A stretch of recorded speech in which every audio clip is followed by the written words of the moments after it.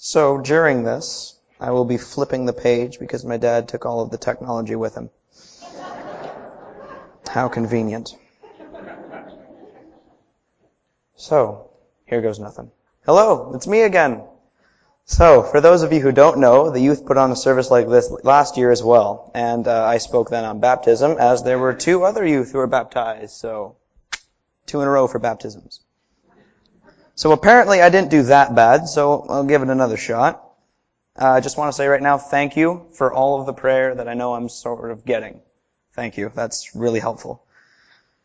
This time around, I'll be continuing my dad's series on Colossians, which worked out great because the text that this week lands on is very relevant to the teenage demographic. So you may have heard the text is Colossians 3, 1 to 11, and you can turn there to be ready when we read it together. So just starting off, I believe that these verses are talking about your identity. Now, for a teenager like myself, this is a very big issue. At this age, teens are told by teachers to figure out what your profession is going to be, what school you will go to, what you'll major in, and our peers tell us to be cool by smoking this, drinking that, and having sex. There are a lot of pressures trying to form our identity. One of the strongest pressures on our identity can come from family. Being a youngest child, an oldest child, an only child, or trying to live up to the expectations of a family name or career. We may identify culturally, black, white, Asian, or I drink maple syrup. Some people let their body become their identity. The media is the biggest pressure on bodily image and identity. There's the beauty queen, the sports jock, fat, skinny, short, tall. Magazines and movies push identity on us 24 hours a day.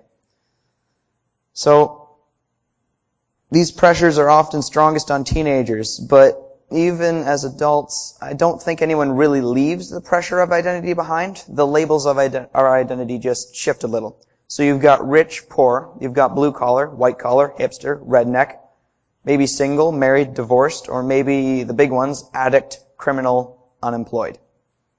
The world tries to hang any number of identities on us all. So a bit about myself. I used to hang around in the smoker's pit at break when I first came here 2 years ago, and I made a bunch of friends there. Most of you have probably seen the way I usually dress. This is the only collared shirt I own, 5 years running. So you know that I go for comfort over style, which usually makes me look like I just rolled out of bed, which may or may not be true, and walked out the door, which definitely is true. Pair that with who my friends are and the places I frequent, and you would not be surprised if people thought that I was a substance abuser with negligent parents and experience with the justice system. And yet here I stand as the son of a pastor who is conveniently gone, giving a sermon. With all of my smoker pit friends agreeing that there's something different about that kid. We've all done this at some point or another, whether we mean to or not. We put people in categories, and before even meeting them, we already have a list of possible faults or successes. I'll give you an example. Perhaps there is a ratty-looking man sitting on the side of the road. He sits in the same spot every day, and many people see him. He's friendly and wants to help people in any way he can. However, people take one look at him and immediately judge him as a homeless drunk. This affects the way that people treat him and the value they put on his advice. The world wants to define his identity. This leads to the ratty man feeling that nobody really cares about him, which can lead to isolation and depression, which eventually leads him to the same drugs and alcohol that everyone wrongly judged him for in the first place.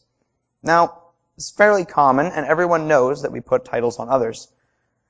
But I want to touch on the ones that we put on ourselves. At school, I knew a girl who could not leave her locker without first pulling out a mirror and touching up her makeup until she looked like she was made out of plastic. One day she was late for school. Everyone was in class and I was on spare. We were alone in the hall. She walked in and she looked like her backpack weighed 20 pounds heavier than she could hold. So I asked a few questions and asked if she wanted to talk about it. She said yes. We went to the library and she started telling me about all the troubles that she was going through. I remember that in one continuous run-on sentence, she told me about foster homes, abusive father, negligent mother, addiction, siblings that she never knew, and friends that didn't care enough to help her in the way she needed. But the last thing in her long list, the last straw that pushed her over the edge, was that she hated herself. She told me that she knew she wasn't pretty enough. She told me that she would rather be any other human being other than herself.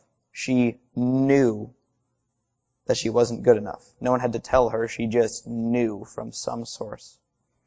The thing is that despite all of the other 20 things that made her life suck, it was the fact that she couldn't even look herself in the eye in the mirror because of the identity that she had accepted as true. That was what really pushed her to rock bottom. But what does the Bible have to say about where our identity should come from? Let's look at our text. Starting at verse 3. Since then you have been raised with Christ. Set your hearts on things above, where Christ is, seated at the right hand of God. Set your minds on things above, not on earthly things. For you died, your life is now hidden with Christ in God. When Christ, who is your life, appears, then you will also appear with him in glory. Put to death, therefore, whatever belongs in your earthly nature, sexual immorality, impurity, lust, evil desires, greed, which is idolatry.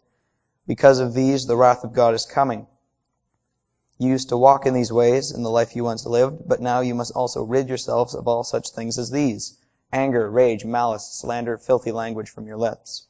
Do not lie to each other, since you have taken off your old self with its practices, and you have put on the new self, which is being renewed in the image of its Creator. Here there is no Gentile, no Jew, no circumcised, no uncircumcised, barbarian, Scythian, slave, or free, but Christ is all and is in all. So let's jump right in. In verse 1 it tells us Christians, they have a new identity, a new life in Christ, which is good news.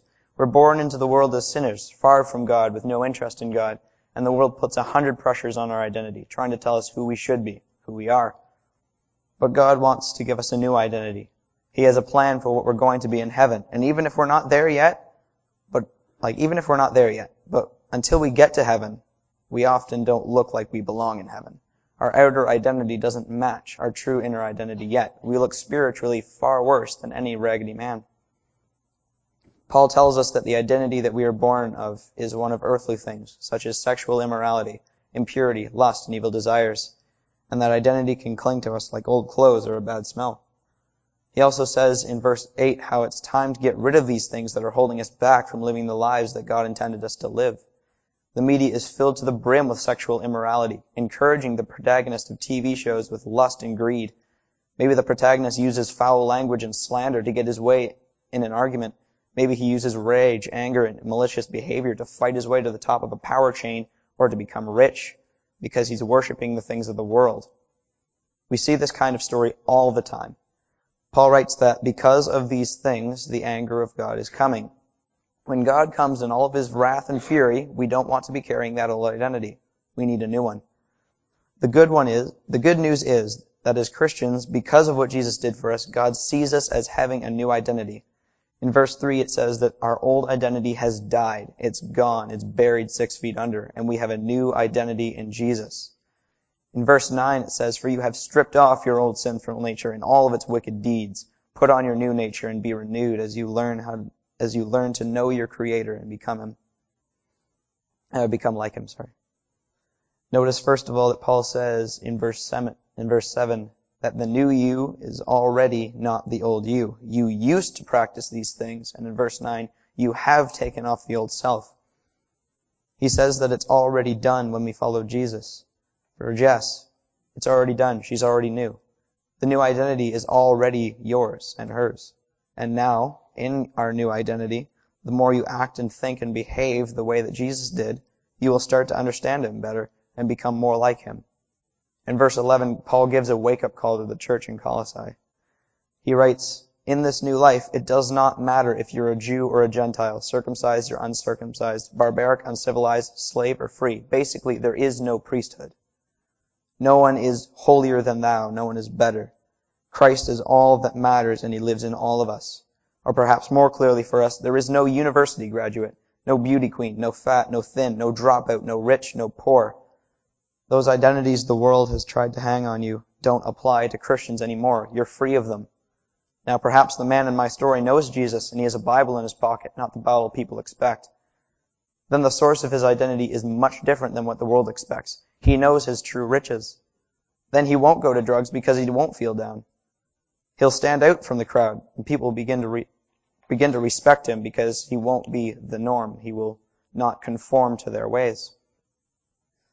But another one, what if the girl who hated herself, what if she knew that she was beautifully and wonderfully made by a perfect God? How drastic would that change be? Paul is telling us that all are equal. There is no ranking system. There is no reason to look down with an air of superiority on another's lifestyle or look on with envy at anyone else. We're all where we're supposed to be. We're all getting perfect. You're set free from the labels like fat or short or smart or dumb, beautiful, ugly, weak, strong.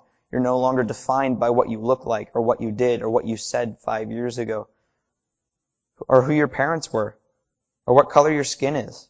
This means that there must be a change in the way we act. If you're afraid of people putting you down because of your faith, remember that you have God building you up. If our identity is truly in Christ, then there's nothing anyone can say or do that will make us feel useless or unloved. Therefore, we can act boldly, knowing that it's God who shapes our identity, not the people around us or the places we go. God is where we draw strength, confidence, and worth from because He's shaping us for heaven and getting us ready for true perfection.